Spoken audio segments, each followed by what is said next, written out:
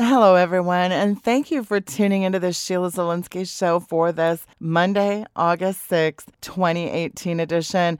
What a great show we have. I want to jump right into it. You're in for a real treat. My guest today is Craig Conman Sawyer. I really don't think he needs any introduction to my listeners, but for those that are new, he's a U.S. Marine and Navy SEAL sniper, DevGru SEAL Team 6. I always feel like I could just take the whole hour walking through his impressive arsenal of accolades, but without further ado, it is my pleasure to welcome him back to the program. It is Craig Conman Sawyer. Welcome back to the program, sir. It is a pleasure. Thank you, Sheila. It's always a pleasure. I appreciate the coverage. Well, Craig, what I want to do today is I really want to address something a lot of my listeners know that I've had you on in the past. They've been emailing me for the last couple months about this particular situation we're going to get into today. I want to shed some light on this. I think this is an important show on a particular fella that's out there. He's got quite a cult-like following on social media, but boy, does he have a checkered past. And something I'm going to call Operation Bravo Sierra, maybe Operation Conman, maybe that's the best way to put this. And again, I wanted to let the dust settle on a lot of things that took place in the last 8 weeks, but I want to get into this today. Now that I've finished some investigative work, I really want to shed some light on a particular fellow out there that I believe is very dangerous and quite frankly is a criminal and should be arrested. But I want to talk today about the very strange saga of one Michael Louis Arthur Meyer and some other aliases that I'll get into later, and how Craig Conman Sawyer, how he got involved with this person, and what happened as a result of trying to help in a situation. Now, let me take a little bit of time here, Craig, to develop the backstory here. Recently, a story out of Tucson, Arizona went viral. Now, this group led by this fella, Michael Louis Arthur Meyer, he's also known by other aliases. He's also known by a lot of the investigative work I've done. We'll call him Screwy Louie because Louis Arthur Meyer has quite a track record. Now, he says he leads a group dedicated to rescuing homeless veterans, and he just, by happenstance, stumbled onto a child sex trafficking camp in the woods near Route 19 at the CMEX property 40 miles from the border with Mexico. The Facebook live streams this guy has done, very captivating. The group insisted this could be nothing other than a cartel rape camp for trafficked children. This is the story of Michael Louis Arthur Meyer. Yeah, Mike Meyer, there's a great name. The leader of this group, Veterans on Patrol. And by the way, my investigation shows me he is not a veteran. He's the star of some really compelling Facebook videos, but I've spent the last few months in the background on his life in North Carolina, the many profiles of Louis Prepper, some early mentions in 2012 and 2013.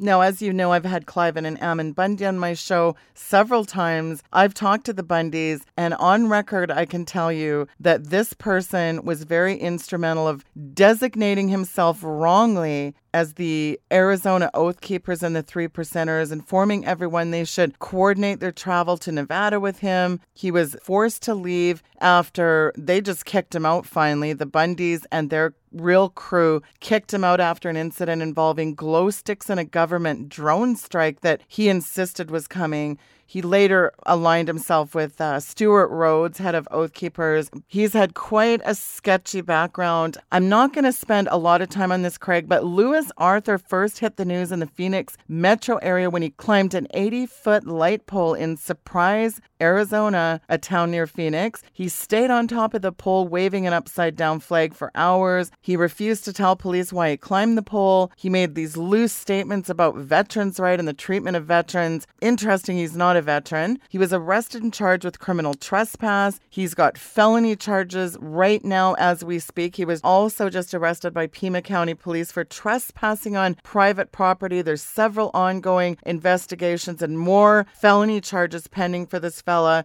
He's a known, by his own admission, drug user. meth, crack, you name it. He's aligned himself with several grassroots things, and then he takes videos. He's got a bit of a cult following. Now he starts referring to himself as both the head of a ministry and as a veteran advocate, the founder of Veterans on Parole. Well, we know that's not true. And it should be pointed out, again, he's not a veteran, although many assume he is due to his mode of dress, his mill speak, and he sure doesn't disabuse anyone of the notion. This borrowed valor is a whole other show unto itself, but he was given a empty lot donated by a local Arizona businessman. He called it Alpha Base. Allegedly, when the story hit television and the newspaper, donations including gift cards, supplies poured in for this VOP, Veterans on Patrol, Alpha Base. He set up tents. He gathered local homeless, but he made a lot of false claims about veterans' homelessness. He was completely unaware of the services already available, like the CRRC. He was ignoring the City of Phoenix permit requirements, sanitation requirements. He moved his Alpha Base to another property. I mean, he's just had one pattern after the other. And then now in his mind, the conspiracy against him is raging. Several Alpha Bases, he's bounced around. He's went from Phoenix. He was over in Mesa. One of his camps flooded due to repeated evictions because they said, hey, listen, you're putting the health of your residents in your camp at risk. His social media platforms have disappeared and then they've reappeared magically under another assumed identity. And with the dissolution of his Alpha Base, when he went to Tucson, what did he do? Well, it's assumed during his pre-Arizona days, he supported himself largely via theft and other illegal acts based on his own statements about his past and his rap sheet. But since arriving in Arizona, he survived on donations to his quote-unquote ministry. The police and local authorities continue to have problems with him. By some of my insiders who I've interviewed going back 10 years, they said he's a sexual predator, he's a complete provocateur, a seriously flawed character who I believe really could be very dangerous. I think with my psychology background, the person's completely got a mental disorder, very unstable. He's tried to get malicious fighting. I could go on, but now it's time to discuss Louis Arthur's biggest op yet, the rape camp. The abandoned camp, as he assured his social media audience, this is no homeless camp. This is an abandoned camp where child sex trafficking is for sure going on because he's the expert. He said, oh yeah, there's children in danger. And how a true American hero, a highly decorated sniper in Desert Storm, who's actually filming a documentary about child sex trafficking, how Craig Sawyer, the former DevGru SEAL Team 6 Marine and Navy SEAL with an impeccable reputation, how you got involved, Craig, in what some of my insiders have dubbed him Screwy Louie for good reason. Talk about that. Well, we are busy building Vets for Child Rescue and our international operations, joint operations with local and federal law enforcement. We're doing sting operations, arresting perpetrators from coast to coast. And I was about to head out for Southeast Asia on a trip. So we are filming Contraland, which is the biggest first effort for Vets for Child Rescue, was to shake the American public awake, to let them know on a mass scale what the mainstream news media won't tell the American people, and that is what's going on with our kids with child trafficking. So we were filming this, and we had filmed some down on the southern border with a third party that runs border patrols down there, and I had done another special on it about 6 years ago for Discovery Channel and really exposing what was going on with the southern border. And so this third party organization called me late at night, it was on a Tuesday night, and said, hey, Craig, there's another group. He said it was this Veterans on Patrol group. I said, okay, who are they? He goes, well, I'll explain more later, but the guy right now says that they have children that they've uncovered that are underground in a bunker, and that there are cartel guys that they just chased away from the bunker, and they're trying to safeguard these kids from the cartel until law enforcement can get there. And he said, Craig, I'm 2 hours south of you down on the border. Are you close enough to intervene? I was like, well, yeah. I mean, where is it? He described to me. So I grabbed weapons and some basic, body armor and kit, threw it in the truck and took off out the door. Well, I didn't realize that, I'm used to jocking up and going into harm's way in 57 countries now, all over the world. But my family's not used to that.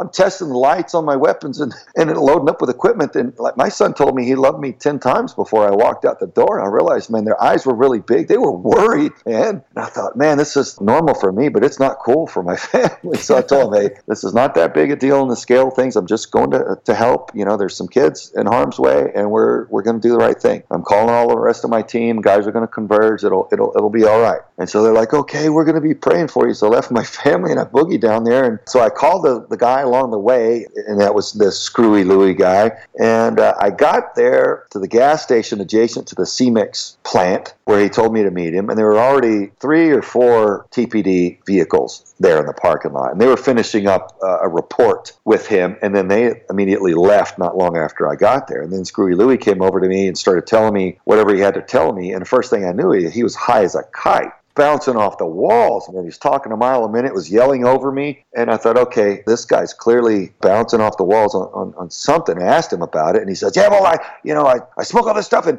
I never need any energy because I've got more than energy than I need with this stuff, and I just smoke this stuff, and I got all my energy, and if I got to go to sleep, I smoke some other stuff, and then I smoke this stuff in the morning, and I have energy all day and all night. And I'm like, wow, dude, I don't know what that is, but that doesn't sound normal. I don't think you can get that over the counter, whatever that is. So anyway, what he told me was that law enforcement refused to investigate the place. In hindsight, we know that they literally just had gone through there. When I was talking to him in that parking lot, he told me they wouldn't investigate. He knew darn well that they just had walked out of that camp. They had just spent 2 hours doing their initial investigation and documentation of everything in that camp. So it started from a lie, Sheila. The entire thing started from the premise of a lie in Screwy Louie saying that there were absolutely children in this bunker, absolutely being tortured, absolutely cartel. None of that proved to be true. So I said, well, show me what you got.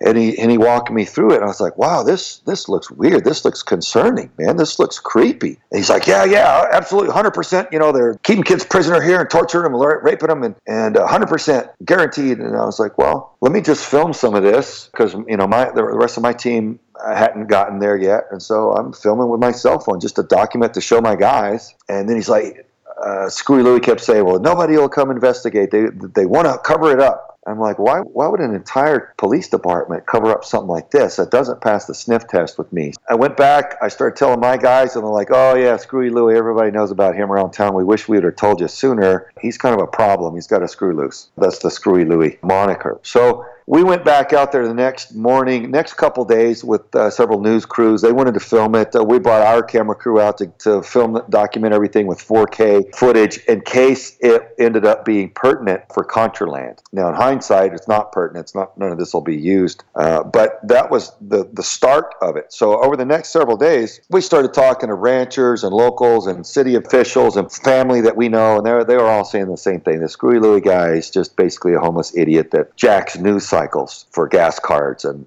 free stuff. He spins up people that are, quite frankly, not the sharpest, and they don't research, and they follow him like a cult following and just believe whatever he says, and he just spins people up and he rips them off and he leads them into danger. Because one of the first things he did at the CMEX plant was climb up on the tower and say he was going to occupy that private property of the CMEX corporation. He was going to occupy it with weapons and have a big standoff with law enforcement. Well, I think he said that on like the second or third day that we were down there filming. We were like, okay, we got to get out of here and break contact with this guy completely. And then by Friday, we went and sat down with TPD, and they were very forthcoming. And the sergeant that I talked to had been an Army 82nd Airborne veteran. And he looked me right in the eye. He goes, Craig, we went out there. We responded immediately. Here are all of our reports. We'll tell you anything you want to know. And so I started thumbing through the reports, and I saw that they were very detailed. Little earrings,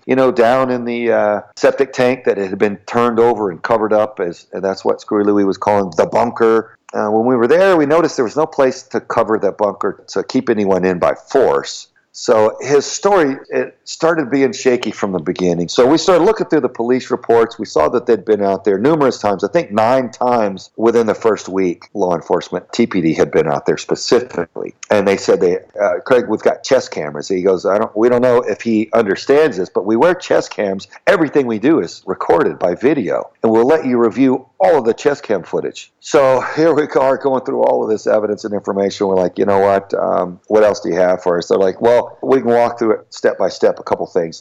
So the first thing was the bloody knife. The bloody knife turned out to be not a knife at the CMEX camp. It was a regular knife all the way across town at Screwy Louie's homeless VOP tent city. And they said, we sent another patrol car out there, and sure enough, it was splattered red paint. It didn't even look like blood. And they're like, Craig, who calls out law enforcement for red splattered paint on a knife? This guy's wasting our time. He's wasting our man hours. We're overtasked and undermanned as it is. We're doing our best. And he's wasting a ton of taxpayer dollars and man hours of our law enforcement that need to be on patrol on legitimate stuff. Hey, we sent Cadaver Dog out there. In fact, they sent 2 out there. And something that people don't know, when we work with dogs tactically, sometimes a dog will give a false hit. He thinks he smells something, and he'll indicate, and then you check it out, and no, it was close, so it's like, attaboy, you tried, but no cigar. They said there weren't even any false hits on cadavers out there, and they went around and around and around all over that property. So they were confident there was no bodies out there, and they said the bone sticking out of the ground turned out to be BS. That was false. So the rape tree, they're like, hey, the rape tree, we interviewed the guy that lived out there, the homeless guy, and he hung all of his food and shelving on those trees, and that's where that came from. And all the shelving has been dismantled, so the only thing that's left are all the straps and ropes there. And Sheila, I'll tell you, I've seen pictures of that group of trees since then. At least it looks like the same trees, and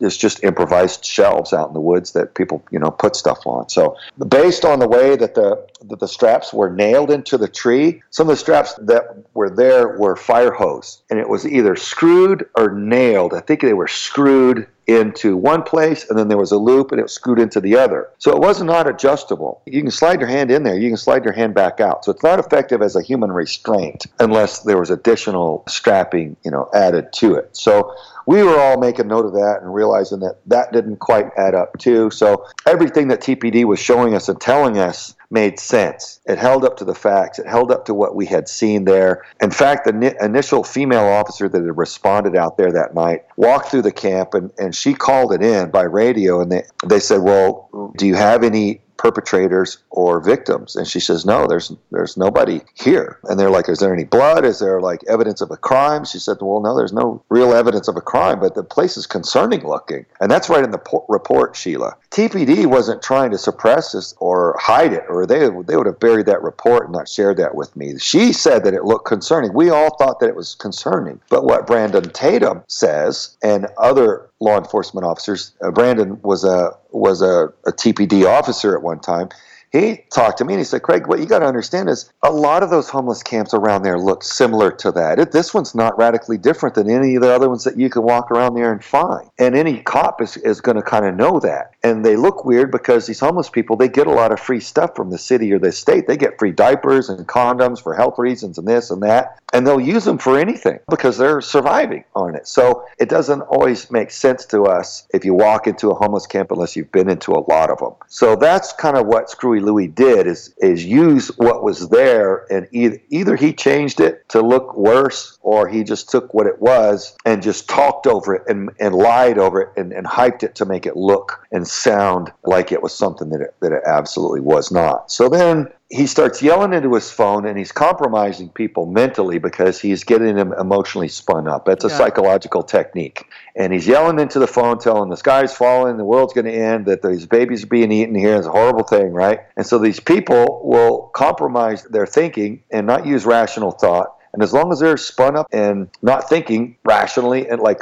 with their adult mind, so to speak, then they'll send him gas cards and quad runners and drones and everything else. And he gets free stuff for yelling into his phone and telling him the horrible things happening, and he's the savior of the universe. So it's unfortunate that a lot of well-meaning people have been ripped off. But this guy's a predator of the worst kind, and he's taking money of good people, of well-meaning people, and he's even turning those people, what's worse, against good organizations who are actually doing real work to save children. He's turning them against law enforcement too. So one of the things that I'm most concerned about, he was trying to turn Tucson into Bundy Ranch 2.0. And I'll let you talk about that a little bit, because I know you know Clive and Bundy, and you know quite a bit more about the Bundy standoff than I did. But I remember Screwy Louie getting on his cell phone and yelling for veterans from all over to pack up mama and the kids and the rifles and come down to Tucson to stand off with law enforcement because they were, according to him, suppressing this horrible rape camp, and he was spinning people up. Well, he was trying to get them into a shootout with law enforcement and get good veterans killed over his own lies and hoaxing. Very upsetting, very egregious case of predation upon the unwitting and spinning up the public. So now that people started figuring out that Screwy Louie was a liar and a hoaxer, and we had already talked to TPD, and I think it was probably after we denounced him. We put out a video saying, you know what, folks, we were told one pretext, and it was concerning looking, but now we've learned the facts, and we see no evidence of a crime. In fact, nobody of any credible ability has evidence of a crime there, and we do have a ton of legitimate operations to run, so we're going to go and continue with things that we know can be productive and leave this guy and his hoaxing behind. Right. So in other words, guess what? We've investigated this. We've put a lot of taxpayer money, man hours, resources behind this. Really, there is nothing here. But then talk about what ensued after that. I mean, the threats that you got, the backlash you got is just absolutely stunning. Talk about that. Yeah. Well, we, put out that video clarifying the facts, and we moved on, quite frankly. Sheila, we had our operations, legitimate operations to conduct. So I finished up the planning and went over to Southeast Asia and worked in 3 countries there with other NGOs and law enforcement units on some very effective stuff there. So, but what happened was Screwy Louie was threatened by that. So I guess his influx of free gas cards and stuff from his unwitting followers must have started drying up. So the next thing he did was he started yelling into his cell phone again out there, "We've got a body. They tried to cover it up, but now we've got a child's body." Wow. And so what sounds more definitive and gotcha than that, right? You dirty SOBs tried to cover up my good work, he is telling them, but now we got a child's body, like the end-all, be-all proof that on the CMEX property he had uncovered somehow a child's body. Well, again, 100% lie. Not true. Not a word of it was true. Here's what is true. He went up 45 minutes drive from Valencia and 19. If you hop in the truck, it's going to take you 45 minutes to get there. Up I-10, go all the way to Marana, Arizona, past Tucson. So Valencia is pretty far south of Tucson, and Marana is pretty far north. It's 20 miles across the desert if you draw a straight line as the crow flies, if you're flying a helicopter. But if you're driving, it's a 45-minute drive. So up there, apparently, they found a skull in the desert. Well, that area by Picacho Peak is a major human trafficking corridor for illegals and drug runners. They come across the reservation and across a ranch that my buddy used to manage there for years and years. And they come up the wash there. And we've filmed that for a special that Discovery Channel ran a security assessment on. But anyway, we'd done that years and years ago. So yeah, they find 2,200 bodies average a year in the southern Arizona deserts. And they're along several major corridors in. So all the locals and law enforcement know that. So what Screwy Louie did was leave South Tucson and go up to one of these corridors, and he found a full-grown man's skull out in the desert. Well, I could take you out, and if we hiked around long enough, we could find several. And so that certainly is not a child's body down at Valencia 19 at the CMEX plant. So you see what he does. He takes something, he'll make a live video, and he'll yell into the phone, and he'll get people that don't pay attention and don't research, he'll get them emotionally hyped up, and without thinking, they'll start sending him free stuff. And we could go on and on with this stuff. But another thing, and here's something for all of his conspiracy theorist type followers that aren't careful research. One of the things they've hung their hat on is the mayor's name is Rothschild. Well, yes, his name is that. And I asked some of my guys, I said, well, you guys run this? And they're like, we already know people that have been researching it. Nobody can make any connection whatsoever between him and the European Rothschild family that we're all so concerned about and disgusted by. So he's apparently not of the Rothschild family that are problematic. the big, globalist oligarchs. So it's just unfortunate. What you got are some uneducated people who aren't good at research, and they'll take one word and someone who hypes it, and they'll just spin into a frenzy. And it's one thing to be dumb, Sheila. It's one thing to be unsophisticated and have bad information and just theorize among yourselves as entertainment. It's another thing, however, to turn against good people,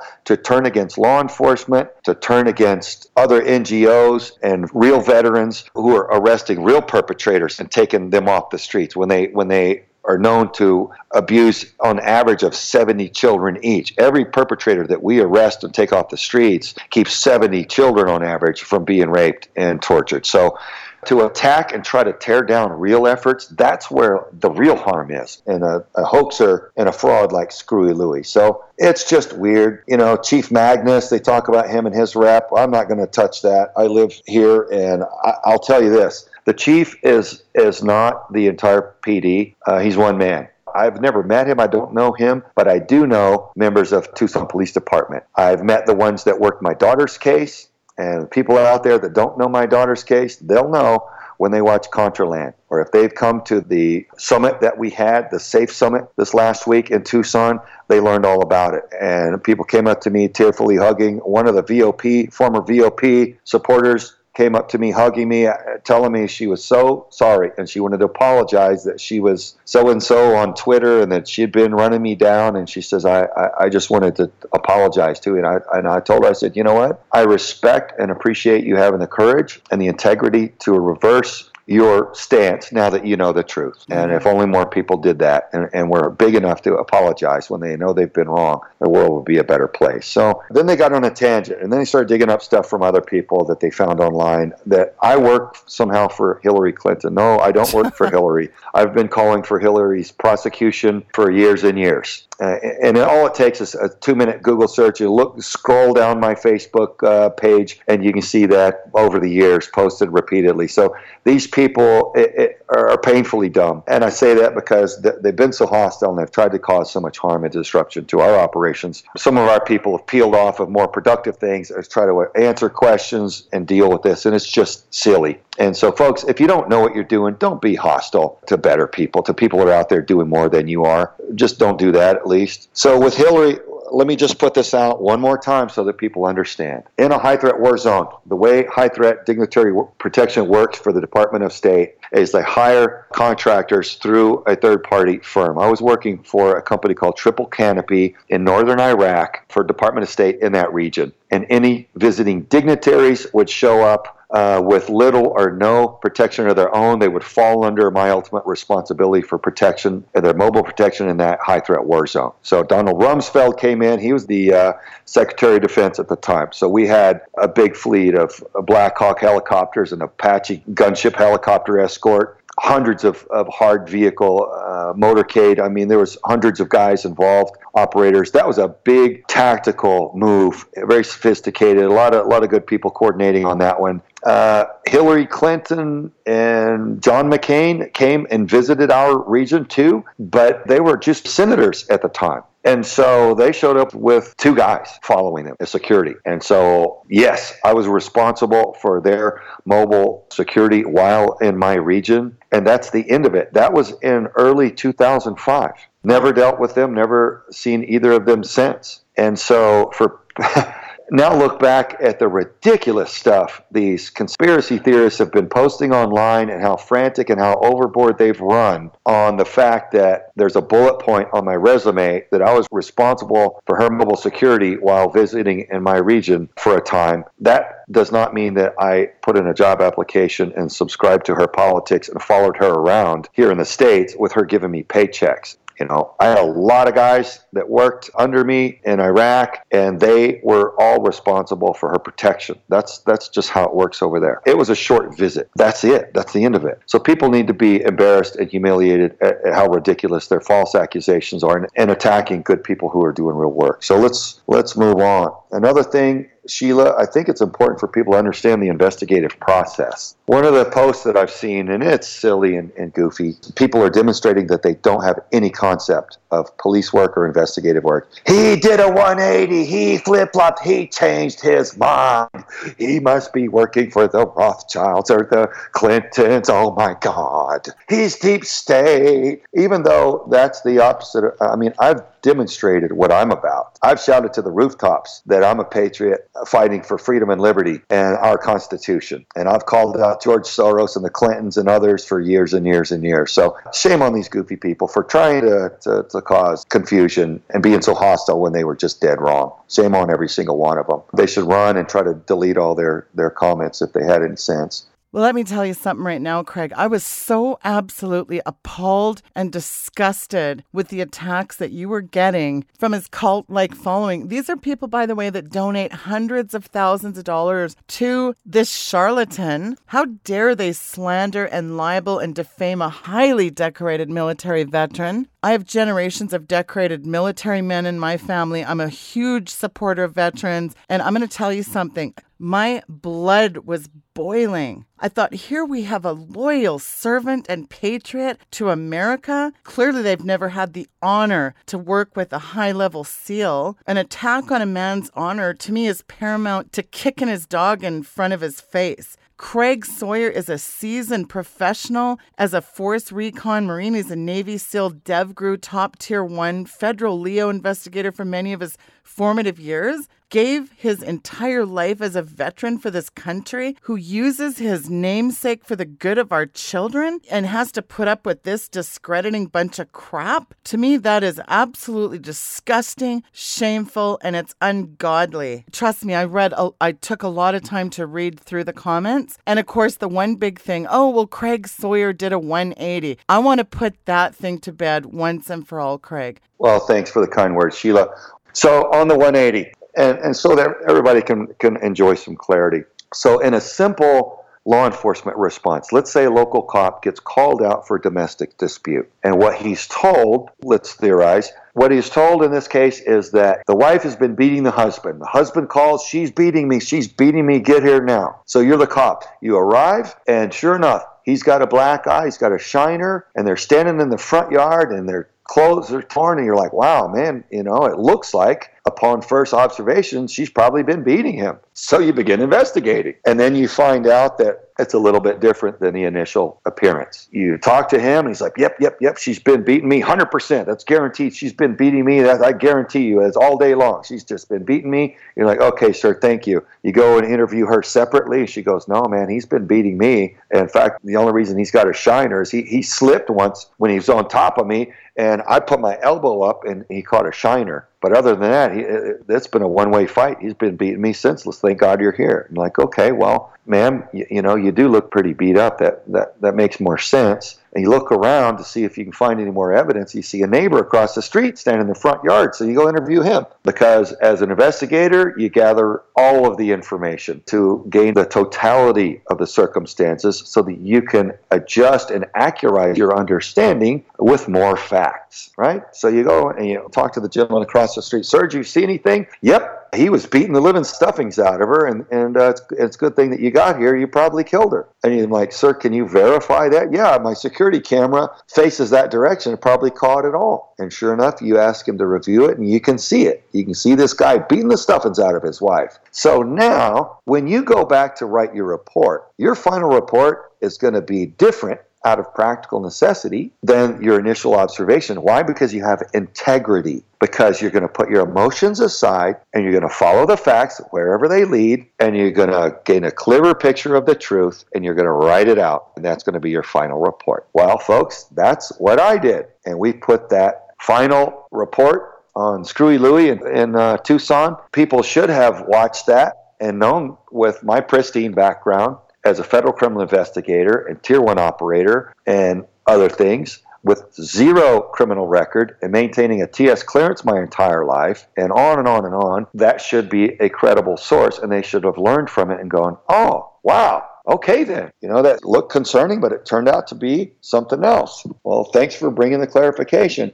And I think a lot of people did, quite frankly. But the loud ones, the ones that are smoking meth in the desert that have no jobs, that just sit on the computer all day, were firing out, accusations of all the ridiculous stuff that we've been touching on. So it just got spun up. They didn't understand. So now, hopefully, if they listen to this, they can understand basic investigative concept and process. And maybe when they research, they'll do a lot better. And maybe they'll attack good people a lot less, and hopefully not at all. Right, agree. Well, and you know what the irony is to me, Craig? You've got hundreds of thousands of social media followers. This guy really didn't have a lot until he hitched his wagon to Vets for Child Rescue. And then he got all of a sudden instant cult-like following status because that's what he has done before. He's aligned himself with Oath Keepers, the militia, the 3%ers. He's aligned himself with various people like the Bundys. Why? Because he gets attention. He's a narcissist. But then as soon as they find out he's a fraud, then he moves on to the next unsuspecting group of people. But here's an even better question. Why would you say you're a patriot and a veterans advocate and then turn around and slander a highly decorated veteran and patriot? And what kind of a person names their organization, or takes it over, I should say, from the original founder who mysteriously died, but I'll leave that one alone for this show. Why would you call yourself Veterans on Patrol when you're not even a veteran? You can't even make this up. Yeah, it's just unfortunate. It's sad, with people like that are mentally ill. I wish them to get the help that they need. The thing that sets me off is when they attack me and they get hostile and they started trying to tear down the positive work that I'm doing. That's the real tragedy. And I'm a warrior, man. I'm not a pet. I'm not a little pet poodle that mommy, can I come pet Sawman? I'm a warrior. I'm a killer. I've hunted down some of the worst bad guys on the face of planet Earth. Why? To defend our people here. So I'm a nice guy. I've got a soft heart for the kids, but I'm not one to take a lot of grief from some hostile scumbag that has no responsibility and wants to tear down work that we've worked so hard for. I think this discussion can be very valuable in bringing clarity. And I think one of the things that I've seen out there multiple times that even some well-meaning people that aren't so hostile have asked, and I think this is an honest question, is, hey, why did they bulldoze the site? Well, I feel like most people should intuitively understand that a big corporation like that owns property can't have trespassers conducting tours with underground homeless shelter dug there, and with all these conspiracy theories, especially when guys like Screwy Louie are calling armed militia members there and they're climbing up on billboards and threatening to have a shootout with law enforcement. That's a major insurance liability. Yeah.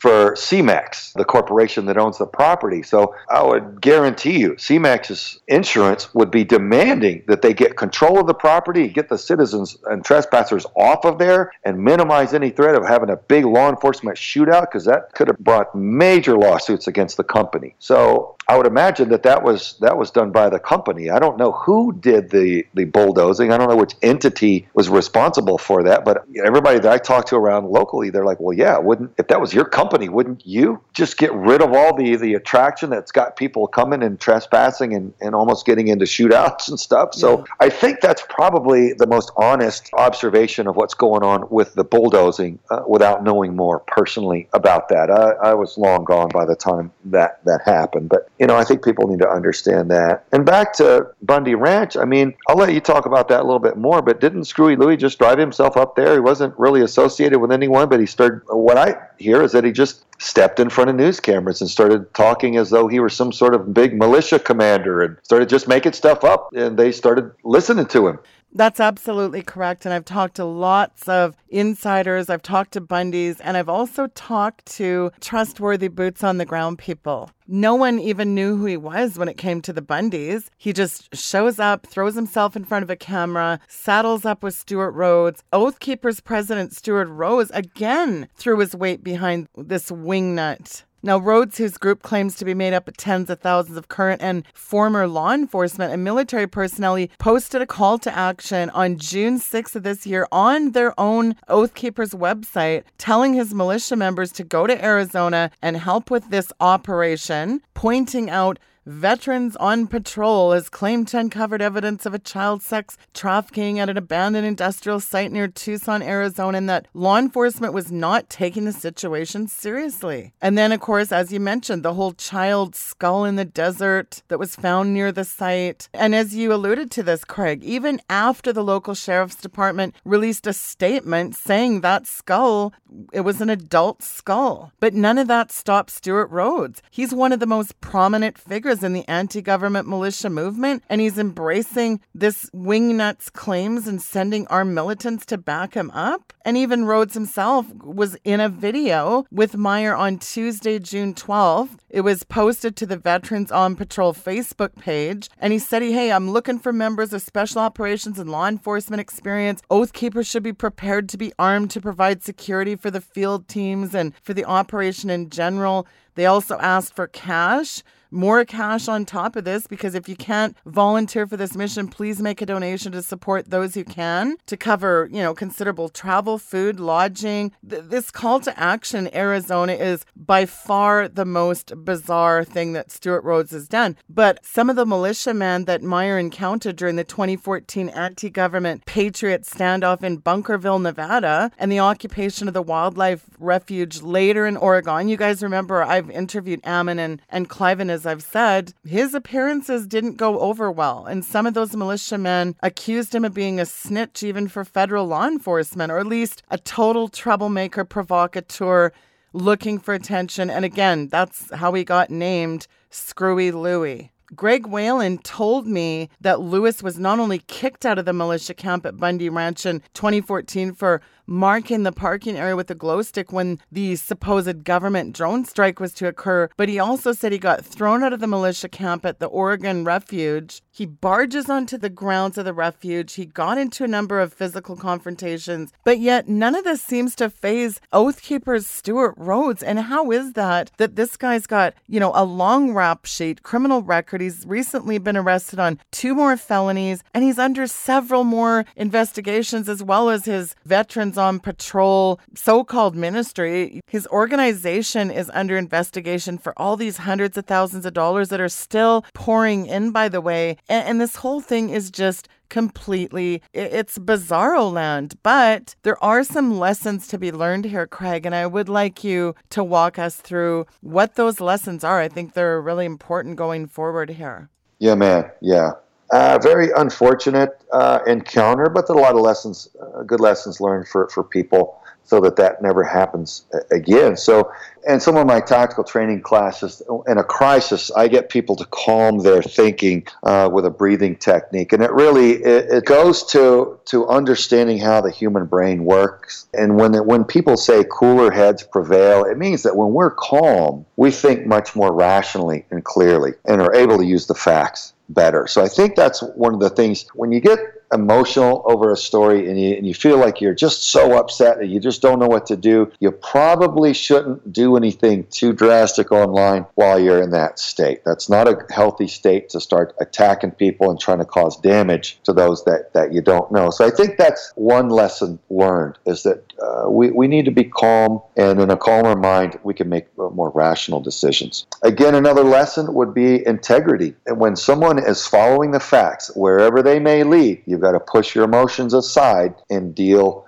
with credible, factual evidence, and that will paint the picture. I use the analogy of a television screen. If you only have a handful of pixels on a television screen, you may think it's something. It may look like a sailboat. You throw a few thousand more pixels and you may think, oh, now it looks like a giraffe. And then you run it into 4K HD, and then you're like, oh, okay, now I see that's actually something entirely different. It's a landscape scene, and it's beautiful and it's very clear. So with the more pixels or with more information, the picture becomes more clear. Intelligence is the same way, and an investigation is no different. The more information you have, the clearer picture you can gain. So that's a helpful concept of trying to research anything. You want to research in all directions. What my dad used to say as a pastor is chew the meat and spit out the bone. Yeah. Take what is valuable and hang on to it. And if something proves to be false, then just set it aside. But at least you've made yourself aware of it, rather than just getting all of your information from one narrow source, which is unhealthy. They call it hope porn, what Screwy Louie does to people. And he's a predator. He's a hope porn predator. So maybe this can be lessons learned of a hope porn predator, Screwy Louie, for people out there. And I do feel bad for the well-meaning people that want to save kids, because I don't know how much money they've sent the guy, and I don't know how embarrassed they've been to have their name on his wall and attack honorable organizations. And I know other people in media have said that these, zombies, if you will, of Screwy Louie's have been all over their websites and phone calls and emails and hounding them for saying different things about Screwy Louie, and they just believed too much in him, and they allowed themselves to get turned against so many good people. That's unfortunate. So that's part of the lesson there. Yeah, really good points. And the other thing I think that's so important is when you're calling for violence, though, against an innocent city council person or a rancher or police who are just doing their job, there's a lot of bad outcomes that could happen with Lewis Arthur's mission. Ending up with arms standoffs against police or other military, that is a bad outcome. He stated in videos that he allows his teams to create their own rules of engagement, and he stated that they decide when it's okay to open fire. The possible scenarios of that are endless and frightening. And what's more frightening is if when you're doing it in the name of God.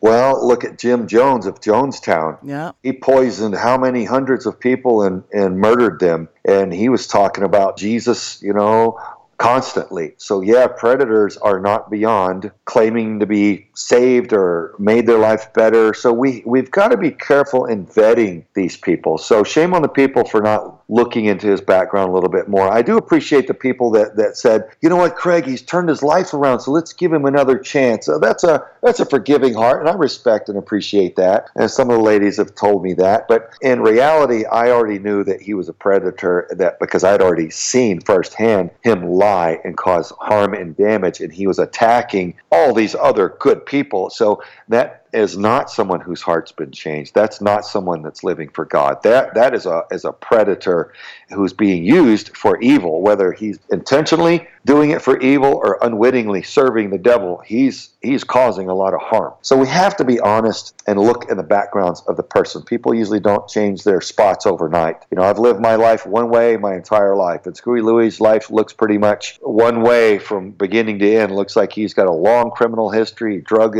addiction, homelessness, and all that. So why he would have any credibility, I don't know. It's one thing if someone's born again and God's doing a work and there's fruit. That's one thing. These supporters claim, oh yeah, this guy has totally changed his life around. How? With more felony charges and multiple investigations? That's just over the summer. How's that turning over a new leaf? I could do a 10-part series on his sketchy, checkered background, and I'm not even going to get into the rumors of murder. He's lawless. He's a self-admitted drug abuser. He's definitely hopped up on something in a lot of his videos. He's a attention-seeking sociopath who gets people riled up on his videos. All this live streaming. But as Craig said, vetting is important. The word tells us know those who labor amongst you. Just because someone says they're a veteran or a patriot or they say they're a Christian, that doesn't mean anything. You'll know them by their fruit. You look at them, you look at their life, you look at their track record, their mission statement. I think you'll agree, Craig, that's an important lesson to be learned out of this. Absolutely. Man, you hit on mission statement. That's an important thing for everybody to recognize, the concept of a mission statement. If you're talking about an official 501c3 nonprofit organization, which, by the way, takes vetting and qualification and integrity to get. Screwy Louie can't qualify for one of those because of his life's history, his lack of integrity, and he can't qualify for it. So that's why he's just literally calling himself Vets on Patrol. He could call himself Liberace or Elvis on patrol if he wanted to, but it's not official, so it doesn't mean anything. So people need to recognize there are 501c3 nonprofit organizations that are legally accountable to the public. Man, we've got to go through qualifications, and we've got to have open books. We've got to be diligent and honest with what we do with those donations, because that's how we demonstrate to the people that we're worthy. We shouldn't be giving money to people that don't do anything with it, or that do the opposite thing, or something else with it. So what is the mission statement? So let's say if you want to support a certain organization. First, find out what it is that they claim to do. With Vets for Child Rescue, we claim to expose and combat child trafficking, primarily in the U.S., but now we've expanded to an international mission for a wider scope. But the primary focus of our organization is to expose this, to win the entire war, to change the culture against child trafficking, to recruit millions and millions of Americans against this so that the bad guys can't pull this off anymore, so that entire generations of children will no longer be subjected to this. So if the people are thinking, well, do you kick a door in and rescue one child at a time? Well, we could focus on that, but it would be at a snail's pace relative to what we're doing. Yeah. We've got giant programs that are going to educate kids on how not to get captured in the first place. We're running joint federal and local law enforcement operations to arrest the pedophiles directly and take them off the streets. There's 70 more children each time that won't be subjected to this. There are thousands already whose lives have been or will be affected just in our first year. So look at the mission statement of the organization, and it reads to you exactly what they intend to do. And then look at their track record. Are they effective at carrying out their mission statement? And if both of those things are good with you, then you're probably safe to go ahead and donate to that organization. Exactly. Very well said. Well, in the waning part of the show, Craig, there is some exciting news as far as Vets for Child Rescue goes. You have an actual date now. It's official. I want you to talk about Contraland. Yeah, absolutely. Well, Contraland is a documentary series now. We've formatted it into a series because there's just too much content. And if we tried to do it in a feature film documentary now, the way that we were, it would just be too crowded and it would not be as effective at informing and educating the people. So it's a documentary series. We're going on Netflix. I think we've got other options as well. Netflix is the biggest platform far and away. And if people want to criticize which platforms we get our documentary uploaded onto and shared through, I just say, look, we're getting the word out the biggest way that we can. Over in Asia and Australia and parts of Europe, man, Netflix is huge. Yeah. It's a lot bigger deal than it is even here in the United States. Some places that's the only station they get. So hundreds of millions of people will see Contraland thanks to Netflix. So we're going to go with the biggest reach that we can because our mission is to empower the public with the truth. So that's the episode 1. It will be like the pilot, and that'll come out in November. And we'll be putting out more information on how to find it and how to view that. And with that will be an overview of the other episodes to come, and each is going to cover a different aspect of child trafficking and our operations. So a lot of it's very emotional stuff. It's a very painful subject to learn about, but it's very empowering to learn about. A lot of the stories are very uplifting and inspiring to see the successes, and it's a beautiful journey, and I think a lot of people are going to really appreciate this, and it's going to be life-changing. It's going to be culture-changing. We've got the best people anyone could want working on our Viper team, which is Veterans Interdicting Pedophile Rings. Our fast leaders, we've got 280 or 290 fast leaders across the country now that are rallying further support and fundraising and setting up all kinds of events and coordination. We've got the tops of several of the most pertinent federal law enforcement agencies as close allies now, and we're looking at what we can do together and really have a bigger impact. So I'm thankful. I pray my thanks every day. I can't believe that's happening this quickly and going this big. The staff, the people that have helped me build out this organization, people have stepped up and worked long, ridiculous hours for pennies on the dollar to help build this because their hearts are in it. They believe, and they're making great things happen. I don't want to get choked up right now, but it's pretty cool. Just very quickly in the waning moments, Craig, touch on what the parents need to know about these predator apps. Touch on that, and then tell folks how they can get behind Vets for Child Rescue, how they can help, how they can volunteer, and how they can support a true organization that is making a tremendous impact. Well, we've learned a ton about how the predators stalk their prey. And one of the main ways that the predators stalk the children is through their apps. There are apps that young kids keep on their phones that they don't know are predatory or that are dangerous and that the predators use.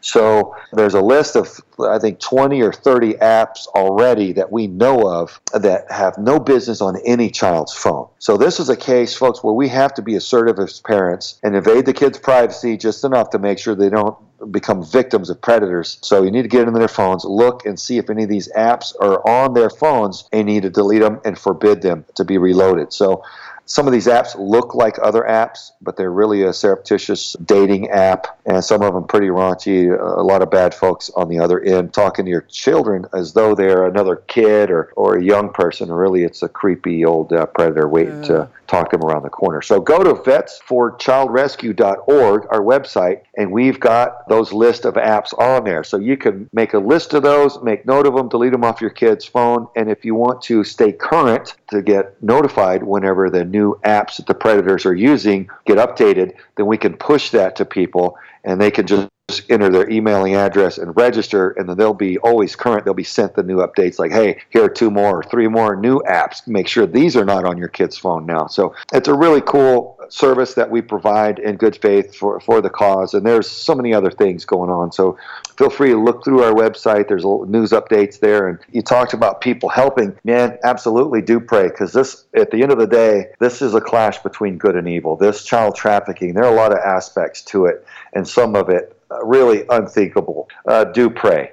And there are attacks against us who are doing the real work. And to those that have tried to cause harm to us, if you understand now that you were wrong, do tell your friends that you were wrong. Do write me a note now and apologize. Do click that donate button on Vets for Child Rescue and actually help us. And those that want to volunteer, we've got a volunteer portal where you can register and volunteer for whatever it is that you're capable of doing, graphic artwork, all kinds of stuff that different people are good at. And we've got a reporting portal of how to report child trafficking. I mean, there's just a lot on our website, so we're building this out. There's a lot of capability and a lot of good people behind this. So join the good fight, and we appreciate everybody that's been backing us. We couldn't do it. It does take donations. That we're a nonprofit organization, so the way that we fund our mission and run our operations and arrest these guys has to be paid for. We got to pay for the gas and pay for the transportation and all of it. So we appreciate people that are helping, and it's inspiring to see how quickly this is growing just as a grassroots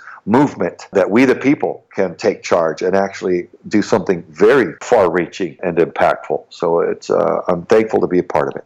Well, we appreciate what you're doing, and we appreciate your service as well. I just want to say on a personal note, I'm really sorry that you've been under all this attack. You are an absolute American hero. You're doing a tremendous job with Vets for Child Rescue. Folks, bookmark this website. Vets, the number 4, childrescue.org. That's vetsforchildrescue.org. It is linked below. Go check out Craig's website. Craig, again, I speak for all the audience when I say thank you for your efforts, thank you for your service, and thank you for your time in coming on the program. And I look forward to having you on again soon. God bless.